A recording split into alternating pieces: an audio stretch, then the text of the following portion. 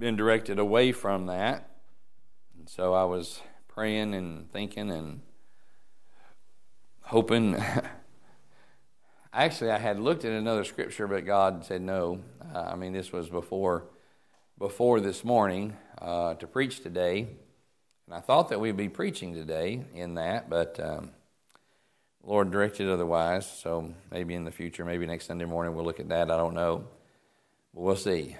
But I really thought it would be today that we would get to that, and in light of the dynamics of those that are here and those that are missing.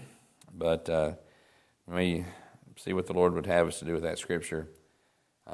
Maybe next Sunday, we'll see if He leads that way. And this is not the full. I'm going to bring some of the things out. Of course, I am looking at Dean Weaver's book when he was going through the tabernacle in the wilderness, and just kind of using his outline, if you want to put it that way, the way he has the book put together. And one of the reasons, of course, we had started in 1 Timothy and went through Jude, skipping Hebrews, and I looked about going back to Hebrews and or going into Revelation, and but then if I go into Revelation, I want to hit Daniel. So the way that more than likely it's going to work out is we're going to do Hebrews and then Daniel and Revelation, maybe Daniel and Revelation at the same time, since they kind of there's things in Daniel that will bring a whole lot of things to light in Revelation. We'll see when we get there on Sunday nights in the future. But before we went to Hebrews, I felt directed to go to the tabernacle in the wilderness, and looking at the tabernacle in the wilderness as the pattern that was set forth for the Old Testament, a pattern that was in heaven, and then a pattern of things to come, all speaking of the Lord Jesus Christ. And not only Him as the Lamb of God, not only Him as the sacrifice, but Him as the priest and the great high priest, and then a lot of other things in the priesthood that we see in Hebrews, that before we got to Hebrews, if we lay the foundation in the Old Testament, then it would make Hebrews be understood a little bit easier. And that's kind of the whole premise of where we're at and so on and so forth. But I'm not going to go into the detail that we originally started off, as much detail as what Mr. Weaver's book brings into it. I want to hit the highlights, and I think that that's kind of where we're going to look at it all.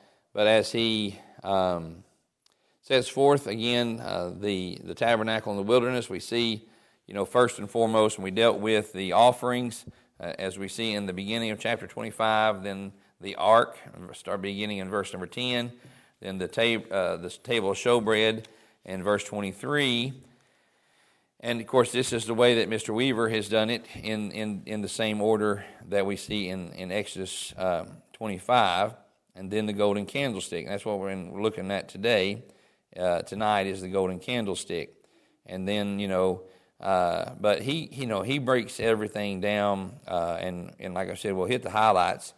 And we've already hit some of it in the fact of gold, speaking of His deity, and the shittim wood, the wooden, anything that's wooden, mentioning is in symbolism, symbolic of His humanity, Christ's humanity, Christ's deity. And when the two are put together like they were in the ark, we see both His humanity and His deity. When both are put together on the table, we see His humanity and His deity. But the golden candlestick, is a little bit different in the fact that it was pure gold, and it was of one talent. We see in verse 39. We're going to read verse 31 through 40, and then bring out a few highlights here about the candlestick, but then give application not only to Christ as the light of the world, but then we, as the children of God, as the light of the world as well. All right, let's begin reading in verse number 31. And thou shalt make a candlestick of pure gold, of beaten work shall the candlestick be made. His shaft and his branches, his bowls and his knops, and his flowers shall be of the same. The six branches shall come out of the sides of it. 3 branches of the candlestick out of the one side, and 3 branches of the candlestick out of the other. 3 bowls made like unto almonds, with a knop and a flower in one branch, and 3 bowls made like almonds in the other branch, with a knop and a flower. So in the 6 branches that come out of the candlestick.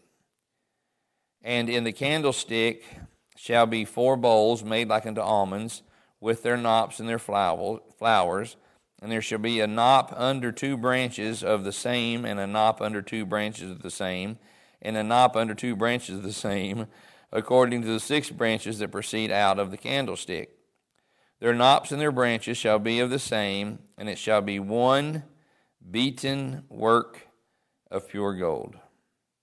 And thou shalt make the 7 lamps thereof, and they shall light the lamps thereof, that it may give light over against it. And the tongs thereof and the snuff dishes thereof shall be of pure gold. Of a talent of pure gold shall he make it with all these vessels, and look that thou make them after their pattern which was shown thee in the mount. Heavenly Father, we thank you and praise you, Lord, for the day and the many blessings you've given us. Pray and ask and thank you, Lord, for this morning, for the word. Pray, Lord, for Brother Crow tonight. Pray, Lord, for Miss Linda and others, Lord, with sickness, affliction in body. Miss Debbie, thank you for helping her to heal. Pray that you continue to help her to heal and watch over and protect her now at home again. I pray that you would just give her the grace and help to maintain on her own as she recovers from her fall. Pray, Lord, for those who are traveling through the night, for those traveling tomorrow, that you watch over and you protect your hand around them, especially one overnight. Keep the wildlife out from in front of them and keep them safe on the roads. And we'll thank you and praise you. Ask and pray that you will bless the word tonight as it goes out. Help us to learn of thee, and Lord, make application to our lives and our walk. And we ask and pray these things in Christ's name. Amen and amen. So we see a couple of times here in verse number 31, and we also see it down in 36. And thou shalt make a candlestick of pure gold, of beaten work shall the candlestick be made. His shaft and his branches, his bowls, his knops, and his flowers shall be of the same.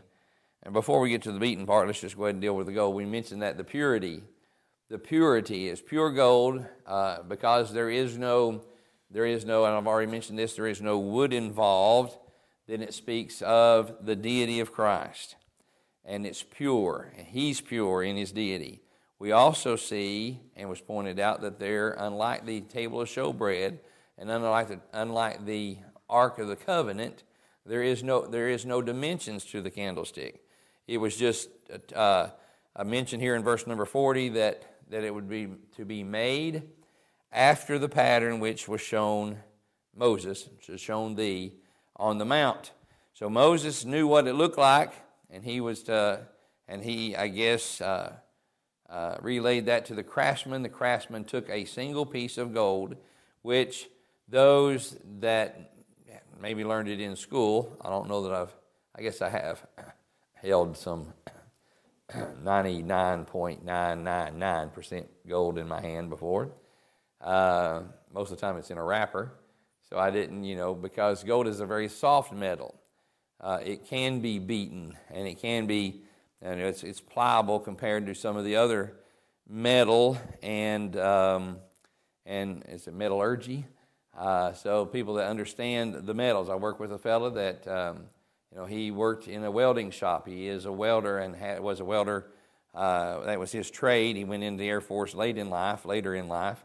He didn't go in as an 18-year-old like I did.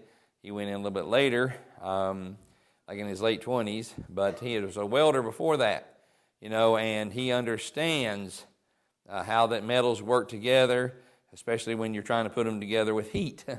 and so on and so forth, and the type of welds and all the different, and to hear him talk, he just rolls it off his tongue, very eloquently, really, but very, he understands that. And so, but we understand that gold is a very soft metal, and they were given 1 talent of pure gold here to do the work with, and so there was one big chunk of gold. And the craftsman, it was kind of funny to hear Brother Troy and Brother Thompson. They said next to each other a couple times at the table, and I was, within earshot, and I hear things. And but one a little banter between the two of them sometimes, and something was said about Brother Thompson, being a carpenter, and the difference between a carpenter and what Brother Troy does with with his woodworking and so on and so forth, and of course, so Brother Thompson was, kind of speaking negative about Brother Troy's skills, if you want to put it that way, because he wasn't a builder, and so on and so forth. And of course, Brother Troy chimed back and said, the difference between you and me is you can just put things together. I can create things. There's creativity in my work, and there is. And you look at anybody that's seen any of Brother Troy's work, he does a fine job. Both of them are important, and I know it was banter, if you want to put it that way, out of a good spirit, one with another. But they was kind of giving it to each other, and of course I had seen a video that Miss Abby had put out back some time ago of some of the coffee mugs that they did with the wood and with the epoxy, I guess, and really interesting, just one of a kind pieces of work. In fact, they were drinking out of them at their house the other day, or at least she was, and it was just a really neat piece, and the work there. But those like Troy, and the reason I brought him up, those like Troy that are craftsmen in wood or metal or whatever, and I've always wanted to run a lathe. I like watching lathe work and the videos. They'll take, of course, they got their knives and they got the little braces there to hold, to brace against, to hold their knife in place. So as the knife works the wood, and the wood's spinning. Of course, later on, finding out about my father as a machinist, he used metal lathes and could lathe things down to just, microns. Some of the super fine things that he would have to lathe out in the metal, and the metal work there as a machinist. And so, learning more about my dad, seeing Brother Troy's work, and then watching videos of others that uses the lathe, you see some of these videos, and it's an interesting piece of wood. It's got this unique pattern laying there on the ground. On the outside of this wood, you can see some of the grains and things, and for these craftsmen to see something besides just this big chunk of wood, they see something. They see a finished product, and they'll put that thing on the lathe, and it'll start it spinning. And somehow, some way, they can translate what's in the picture of this craft, this picture of this vessel, if you want to put it that way, if it turns out to be a vessel. They can translate that from their mind to this wood with the skill of their hands and this knife. And it just fascinates me to watch. I just love watching it because... and I appreciate it. And like I said, I didn't understand a whole lot about what my dad did until later in life, to my shame. Parents divorced when I was 5, so, Dad had me in visitation rights. It was every other weekend and 2 weeks out of the year, 2 weeks in the summertime. When I would go to school, and you fill out the paperwork at the beginning of school, I remember in elementary school learning how to spell machinist. Because that's all I knew. When, you're filling out the paperwork and it says occupation, your mom's occupation, Dad's occupation, I could spell machinist. I didn't know what a machinist did. I didn't understand it. I knew he would bring cool toys home that he would make in his spare, out of scrap when he had a little bit of time around the machine shop. These little wire men that was holding a wire with nuts out here for balance, and you could balance them on different things. That was neat. Take little pieces of pipe and make a belt buckle out of them. That was kind of neat. But for what he really did, I didn't understand all that he did and all the skill and the math and everything else that he had to do in that particular trade. And that being said, I learned to appreciate it later on. One of his last job before he was forced to retire, basically, with his health, his last job was working on puppets. And I said puppets, I'm talking Big Bird puppets. So he actually worked Big Bird. He made a Big Bird. He helped make a Big Bird. Probably a couple of Big Birds, actually. So the puppeteer, Big Bird, is like 7 feet tall. Well, the puppeteer is not 7 feet tall inside that thing. The puppeteer is a much shorter man. He puts on the Big Bird's legs, and he's sitting in there, and so his head actually is in Big Bird's chest cavity. And then everything else that's working, he's working from the inside there, including like the way that the mouth moves, Big Bird's mouth when he talks, or when Big Bird's eyes blink. The mechanisms that the puppeteer is working inside there to make Big Bird's mouth move and to make Big Bird's eyes blink, my dad machined out all those mechanisms and all those parts, and we put them all together to make things blink and to make things move.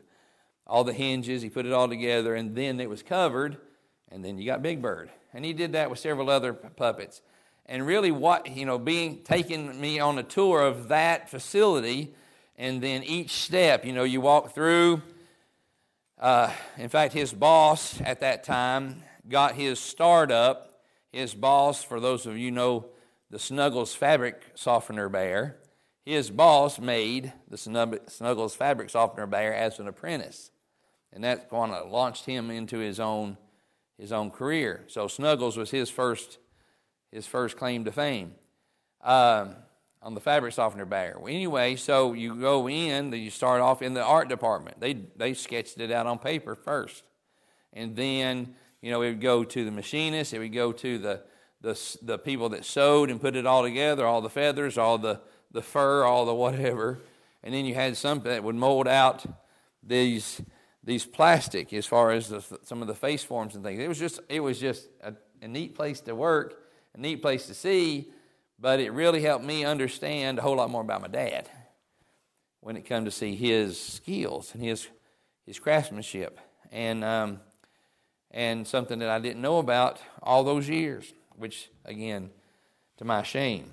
But when we see here, when we look at this golden candlestick, we think about this craftsman who got Moses seen it. Moses told the craftsman, but here's a craftsman that didn't melt gold down and pour into a mold. Here's a craftsman that took a piece of gold and hammered out, because it was a beaten work, hammered out all these knops and all these branches and all these bowls. So you had the main stick, and then off the main stick were 3 branches that come up like so, and on top of each of those were bowls that they eventually put oil in, and they were able to light, and then it would give light there in the tabernacle. But it was of one single piece of gold, piece of his deity. The pure gold speaks of his righteousness and his deity and a lot of other things. And then the fact that it was beaten. And just how his life, what upon him stripes were laid for our iniquities. The chastisement, the Bible, what? The chastisement? Let me see if I can find it there in Isaiah.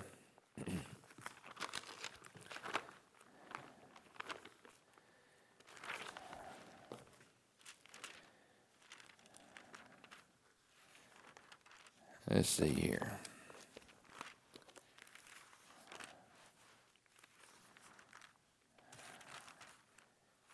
Is it 53, maybe? Yep. Nope. Yep. There we go. He was despised and rejected of men, a man of sorrows and acquainted with grief. And we hid, as it were, our faces from him. He was despised, and we esteemed him not. Surely he hath borne our griefs and carried our sorrows. Yet we did esteem him stricken, smitten of God, and afflicted. But he was wounded for our transgressions. He was bruised for our iniquities. The chastisement of our peace was upon him. With his stripes we are healed. And we see that in that candlestick. And then the fact that it has no dimensions. All right? And that also speaks of heavenly, his love has no bounds. His grace has no, everything about Christ in his deity, has no dimensions. Unlike the dimensions that set forth in the pieces of furniture that had the wood overlaid with gold, which showed both his deity and his humanity. So we see that it was pure. Jesus Christ is pure in his deity. His deity is pure. He was of a beaten work, and we just read there. It speaks of the times of his chastisement and how he was stricken. And here's this craftsman that was able to see, maybe get instruction from Moses, and be able to beat out a single golden candlestick. But one of the things that was when we read this, when we read verse number, just pick it up 30. And 6 branches shall come out of the sides of it, 3 branches of the candlestick out of one side, and 3 branches of the other side. Three bowls made like unto the almonds, with a knop and a flower in one branch, and 3 bowls. And again, this is beaten work.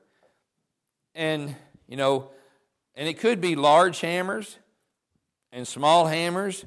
If you watch a craftsman, they'll have different sizes of tools because, the larger hammer will set the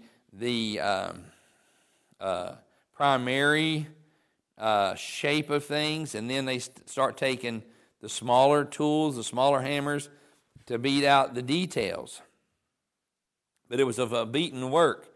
And so, let's see, verse 34, and then the candlestick shall be 4 bowls made like unto the almonds, with their knops and their flowers, and there shall be a knop under 2 branches of the same, and a knop under 2 branches of the same, and a knop under the 2 branches of the same, according to the 6 branches that proceed out of the candlestick. Their knops and their branches shall be of the same, all it shall be one beaten work of pure gold. So when we see of the knop and the knop and the knop, and all them being the same, each branch were the same.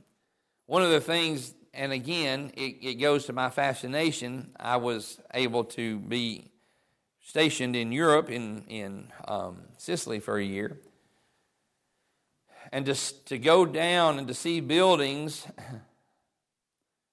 that were older than our country. Our country was birthed, we were here before 1776, but 1776 was when we made the Declaration of Independence. And to see buildings that have been standing since the 1500s is just remarkable. And to see the craftsmanship in some of these cathedrals, to see columns set forth, and they all look exactly alike. And they were hewn. To see this stonework that was hewn out by hand, it's just amazing to me. And to see it all put together, and to see the craftsmanship that was there, and just to know that this was one candlestick, one piece of gold, beat out into the single stick, and then 3 branches off each side, and it was the same on all of the branches. You had the almond bowl, the bowls. What does it say? Like an almond, like unto almonds. The bowls made like unto almonds, and a knop and a flower in one branch, and 3 bowls. and all these knops and their flowers beaten, and it was, what's the word I'm looking for? The same on one side as the other. There we go, symmetrical. I couldn't get that word. So each side were symmetrical. They were exactly alike, and just to have that skill, which is a God-given skill, but just fascinates me. And you can understand if it's pure gold and it's beaten, and just how that it fascinates me. But Christ, and we see that he was wounded for our transgressions, and we see the picture of Christ in the fact that it was beaten. We see his deity in the fact that it was pure gold. Then we see in verse number 37, thou shalt make these 7 lamps thereof, and they shall light the lamps thereof, that they may give light over against it. So we see the light, and this was the only light that was in the tabernacle. Once we get to the coverings, we see that there's several layers of coverings on the tabernacle, so it would be a very dark place, even in the middle of the desert, in the wilderness, and the bright light shining down, and there would be darkness inside there. And this was the only place this is the only means of light inside the holy place where they served the Lord in that place. And thou shalt make the 7 lamps, 7 the number of perfection. So again, we see Christ in his perfection. We see Christ in his purity with the pure gold. We see Christ in his deity, 7 the number of perfection, and the fact that it was to give light. 1 John 1, 4 through 7. I'm going to go through these. You don't have to turn. You can if you want to. But some we've already discussed a whole lot of these in the past. 1 John 1, 4. And these things write unto you, that your joy may be full. This then is the message which we have heard of him, and declare unto you, that God is light. So again, the typology of Christ in the tabernacle, God is light. And in him is no darkness at all. If we say we have fellowship with him and walk in darkness, we lie and do not the truth. But if we walk in light as he is in the light, we have fellowship one with another, and the blood of Jesus Christ cleanseth us from all sin. Genesis 1:3, and God said, let there be light, and there was light. And God saw the light, that it was good, and God divided the light from the darkness. And so this was the light that lighteth the tabernacle, and we see a declaration by Jesus Christ in John chapter 8, verse 12. Then spake Jesus again to them, saying, I am the light of the world. He that followeth me shall not walk in darkness, but shall have the light of light, light of life. And so Jesus Christ declared, it says God is light in 1 John. Jesus Christ had declared himself to be the light of the world. And so we see that in the typology with this candlestick here in the tabernacle. And again, the reason we're looking at the tabernacle of the wilderness to help us understand Hebrews a whole lot better, as Jesus Christ not only is the sacrifice, but he is the high priest. And we see these patterns, and we see the patterns also mentioned in Hebrews, and that is a recurring word both in the Old Testament tabernacle and the pattern that God gave to Moses, and we see a more perfect, a better and more perfect here in Hebrews when we get there. But it goes back to the fact that Jesus Christ was the finished. He was the last sacrifice. He is a priest of a different order, but and making intercession for us. And so as we look in the Old Testament, we can see in Hebrews a whole lot of the things that we see here in the Old Testament economy. And then, of course, John the Baptist declared in John 1 of that light.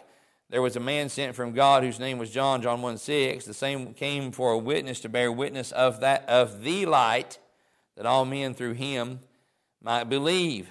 He was not that light, talking about John the Baptist, but was sent to bear witness of that light, talking about Jesus. That was the true light which lighteth every man that cometh into the world. And so Jesus Christ is that light. And let's see here. And the fact that he suffered, and he suffered persecution.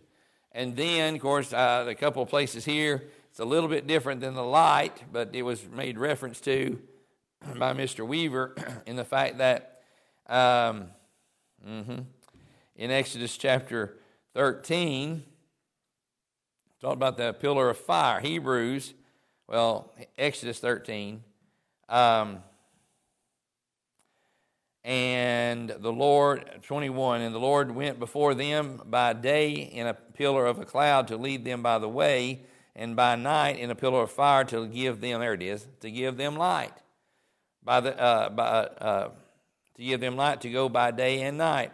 He took not away the pillar of the cloud by day, nor the pillar of fire by night from before the people. And of course we see, again, even in that pillar of fire, in Hebrews 12, 28 and 29, wherefore we receiving a kingdom which cannot be moved, let us have grace whereby we may serve God acceptably with reverence and godly fear, for our God is a consuming fire. Of course, the fire gave light. We see that, and we just see that He is the light of the world. He declares that in John 8:12, that I am the light of the world. He that followeth me shall not walk in darkness, but shall have the light of life. Now, I couldn't help but to look at the word pattern in our text in verse number 40. He's a pattern. The tabernacle was made by the pattern that God showed Moses when he was on the mount. Moses came down and they built the tabernacle according to pattern. Jesus said in John, here we go, we just read it, John 8:12, I am the light of the world.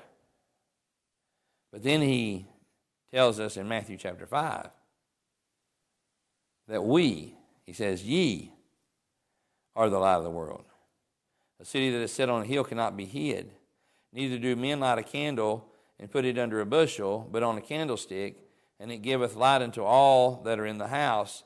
So let your light so shine before men, that they may see your good works and glorify your Father which is in heaven.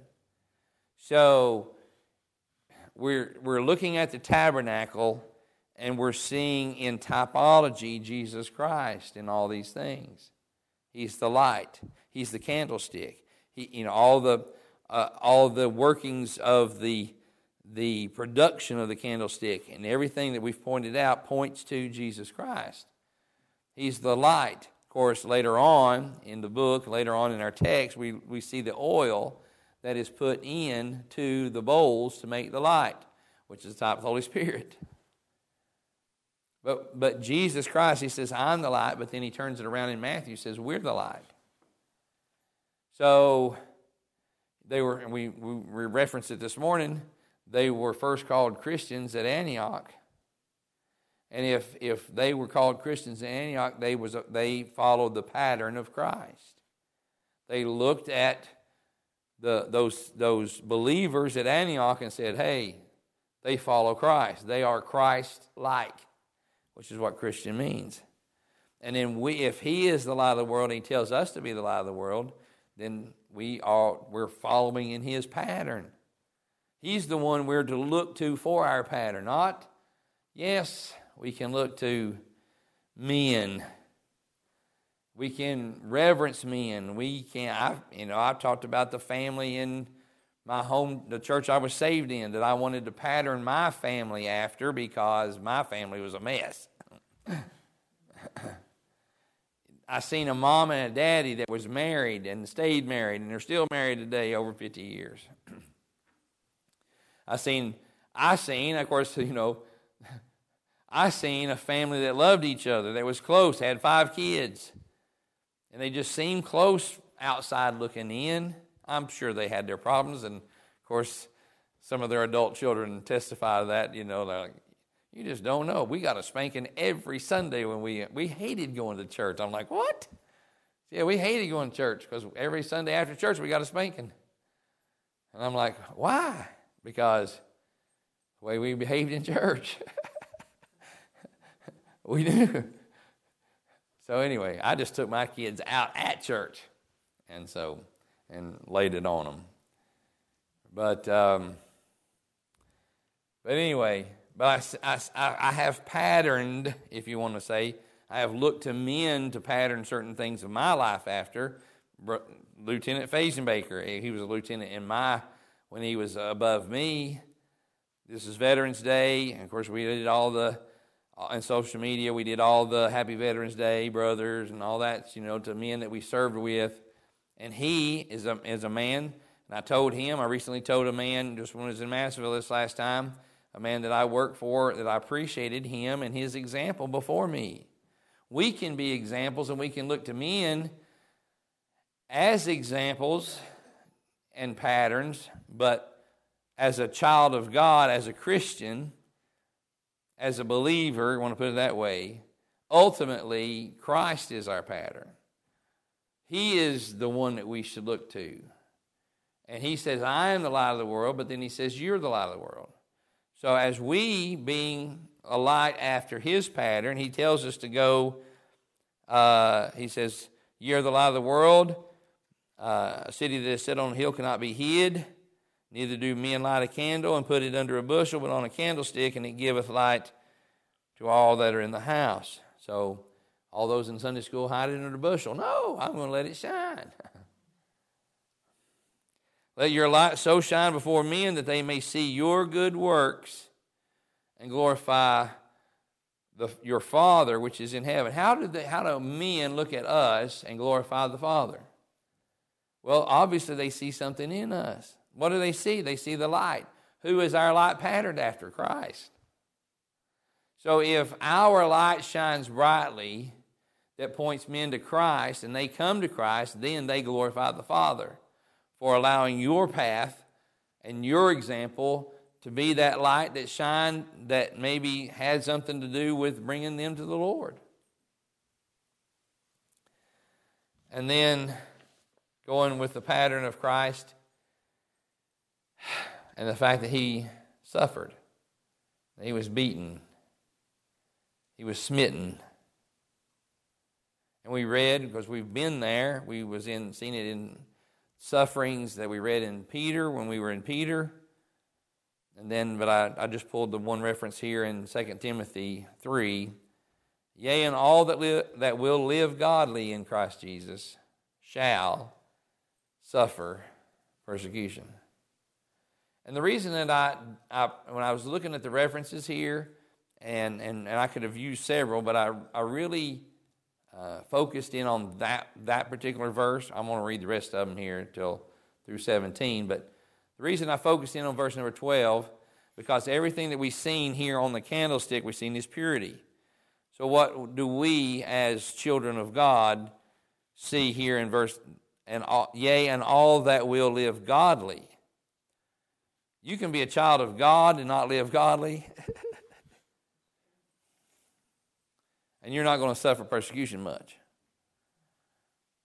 There may be, the Lord knows their heart, there may be some of these churches that just found it easier to compromise than to suffer. Maybe they're saved, some of them. Lord knows. But they just felt it easier to maybe go along to get along. That's the little phrase that we use. They just go along to get along. So the world is moving, and instead of following that book to where,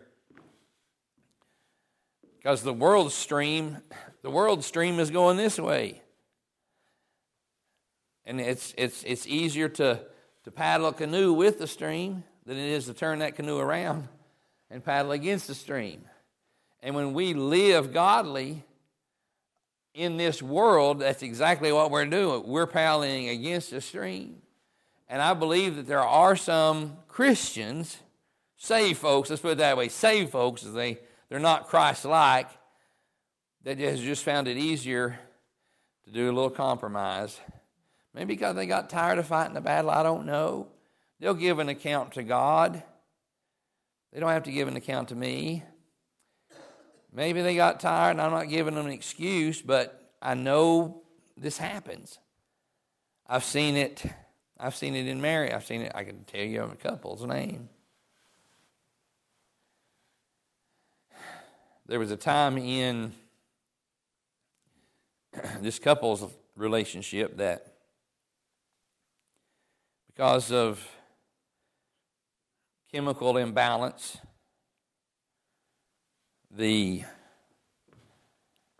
one of the spouses, let's put it that way, I'll just leave it at that. One of the spouses had some issues mentally or emotionally, or how you want to put it that way. Medication helped them when they stayed on it. And the other spouse, dealing with that chemical, emotional, sometimes it was easier just to give in, to keep the peace, than it was to fight for what was right. And I think there's people that get tired of the fight. They get tired of the persecutions. They get tired of living godly in the fact that persecutions, it says, shall suffer persecution. And they'll compromise. Is that right? No. But just know that if you're going to live godly, which we all should, after the pattern of Christ, that we will suffer persecution. Christ being our example. He's the light, we're the light. He suffered persecution. And if you live godly, you're going to suffer persecution. You're going to be talked about if you live godly. You're going to be talked about if you live ungodly too. But he talks about that right here. Well, that's later on. Over there in Peter, he talks about better to suffer persecution for doing right than suffer persecution for doing wrong. But here, yea, and all that will live godly in Christ Jesus shall suffer persecution. But evil men and seducers shall wax worse and worse, deceiving and being deceived. But continue thou in the things which thou hast learned and hast been assured of, knowing of whom thou hast learned them. And that from a child thou hast known the holy Scriptures, which are able to make thee wise unto salvation through faith which is in Christ Jesus. All Scripture is given by inspiration of God and is profitable for doctrine, for reproof, for correction, for instruction in righteousness, that the man of God may be perfect, thoroughly furnished unto all good works. So that all goes back to living godly and instruction in righteousness, that the man of God may be perfect. And of course, people will take the definition because are you preaching sinless perfection? No, but it talks about the maturity in it. But perfect, I mean, he's a pure gold, right? And we ought to strive to be holy, as he is holy, like Peter tells us. Be ye holy, for I am holy. Live godly. If you live godly, you will suffer persecution.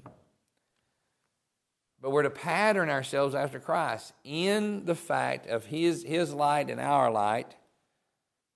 And then, of course, it's been the analogy that he's the sun, and the sun is the one that gives the light, and the moon reflects the sun's light. And that we are to be a reflection of Christ. Our light that we shine before men should be Christ's light reflecting through us or off of us. And we're not to hide it under a bushel. We are to let it shine so that men will glorify our Father, will see our good works and glorify our Father, your Father, which is in heaven. So as we see the pattern that was set forth for the tabernacle, and we go through these pieces, we see Christ in each of the pieces that speaks of a lot of the different things. We see his purity, we see his suffering, we see his deity in the candlestick, but then to kind of bring it back down to us, he is our pattern, he's the light, he tells us to be the light. He suffered, and if we're going to live godly, expect to suffer, because it says will or shall suffer persecution. Should the fact that we're going to be persecuted keep us from striving to be godly? No. We should strive to live a godly life. Again, going back to that judgment seat of Christ this morning.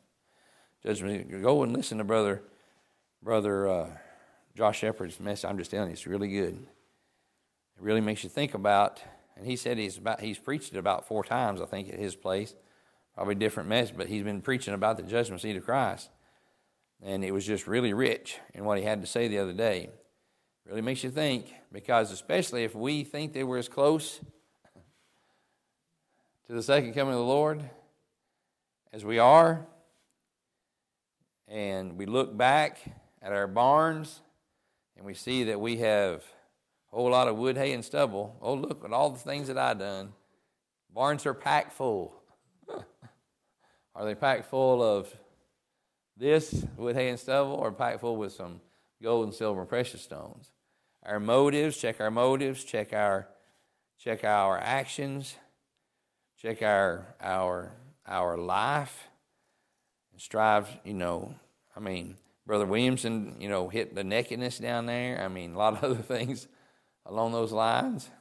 People see us. When they see us, are they seeing Christ? When you go to the mirror of a morning, you look at your attire, and you go out in the world, you go to Walmart, are they seeing Christ? I was at Chinese restaurant on the south side, Chinese buffet. We like it pretty good. I haven't been to the one on the north side of I-240, but the one on the south side there, they got a lot more seafood type stuff. Pretty good. But I was in there. At least I embarrass Lisa all the time. You just talk to anybody, don't you? Yes, I do. Because I want to encourage folks. I see people praying. I'll go by their table and say, thank you for praying. Thank you for not being ashamed to be thankful to the Lord in a public place. To encourage them a little bit. So I'm up at the buffet, and I see this woman. I said, she looks like an independent Baptist. How in the world did she look like an independent Baptist? Because the way she was dressed, the way she carried herself. And I just watched. So she's up, and then she goes by this man. And they interact. They talk to each other. I look at him. I say, oh, she's with him. Okay, they're probably independent Baptists. Why? Because just the way they carried him, the way they dressed. So I went and sat down and ate my first plate. Back up to the buffet again. Seen her up there. I said, are you independent Baptist? And she looked at me going, yes, how did you know? I said, I think they went to Heartland or the South, whatever. They went that one. Southwest Baptist Church. But you could just tell. I sat down and prayed. And then I said, thank you all. I introduced myself. I don't know if I gave him a tract. I think I did. I gave him a gospel tract. I said, I pastor over here. So if you know anybody that says it's too far to drive to your church, I said, send them my way. If you ever run across people on my side of Tinker. Just a little interaction like that. You can tell. So having that consciousness of when I go out, is my light shining before men? When they see me, do they see Christ in me? The hope of glory, are they seeing Christ on my outside? Are they seeing Christ? In fact, yeah. Rarely, and I just feel I'm uncomfortable when I do, wear a collarless shirt out. It's one thing in mowing or whatever around the house. So I took some clothes to change into, and I had a short sleeve collared shirt that I drove down there in because it was hot going down there. But it was cool and rainy and damp. Yesterday coming back, and I had a Henley, just the long underwear type of, the chicken skin type material. It's brown, got the 3 buttons here, but it doesn't have a collar on it. But it was long sleeve. And I was going to put it under my overalls to travel back in. But I was going to change into my overalls and eat among the brethren and then leave. And I pulled out had the Henley pulled out, but it didn't have a collar on it. And I just like, there's something about it that just made me feel uncomfortable. Is it wrong to go with the collar of the shirt? No. But do you stand out more? In fact, so I just had my white shirt on from yesterday morning. And I just kept my white shirt on with a collar. Unbuttoned this, took my tie off, unbuttoned the top button, and put my overalls on. So, when I'm walking into Buc-ee's for the first time, and they see Lisa walk in with a skirt on, see me walk in with a pair of bibbed overalls on and a white collared shirt on, people look at us like, where'd they come from? Church? I don't know. But they did. There was a difference. I've been at I don't mean to go on. I've been in places we've been traveling, and then you just see a whole family at a rest area. You go into the bathroom, and whoever's been right there before you had left a gospel tract. So I read who it's from. It's the Independent Baptist Church. And I come out, hey, I'll just flag them down, introduce myself. I've went down the road and I had a magnetic scripture on the back of my car. I'm driving down I-40 with Rebecca. We're headed to Virginia. And a car passes me, sees my scripture on the back, and then sees my Bible up on the dash, and just kind of, notices it going by. And then I see that something in their vehicle or something that, I said, I bet that's a preacher. So I passed them and held up my prayer card. And so pulled over, and in a minute they passed me, and they held up their prayer card. And so we just waited and went on. Then years later, that same missionary drove Brother Stennett Ballou to Island Ford. And I was like, you're the one on I-40. He goes, you're the one. I said, that's me. And it's amazing. There's a difference we can be. And we're to let our light shine, a pattern after Christ. In our walk, in our talk, our dress, everything about us. Hiding it under the bushel is when we get a little sooty, a little, some things that covers our light, that dims our light. Our attitudes.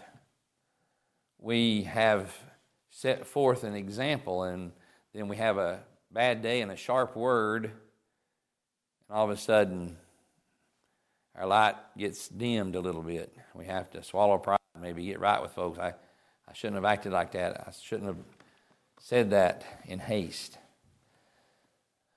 All kinds of things. So pattern ourselves as we go this week. Just do a self-examination again. That's kind of where I live, because I can't change you.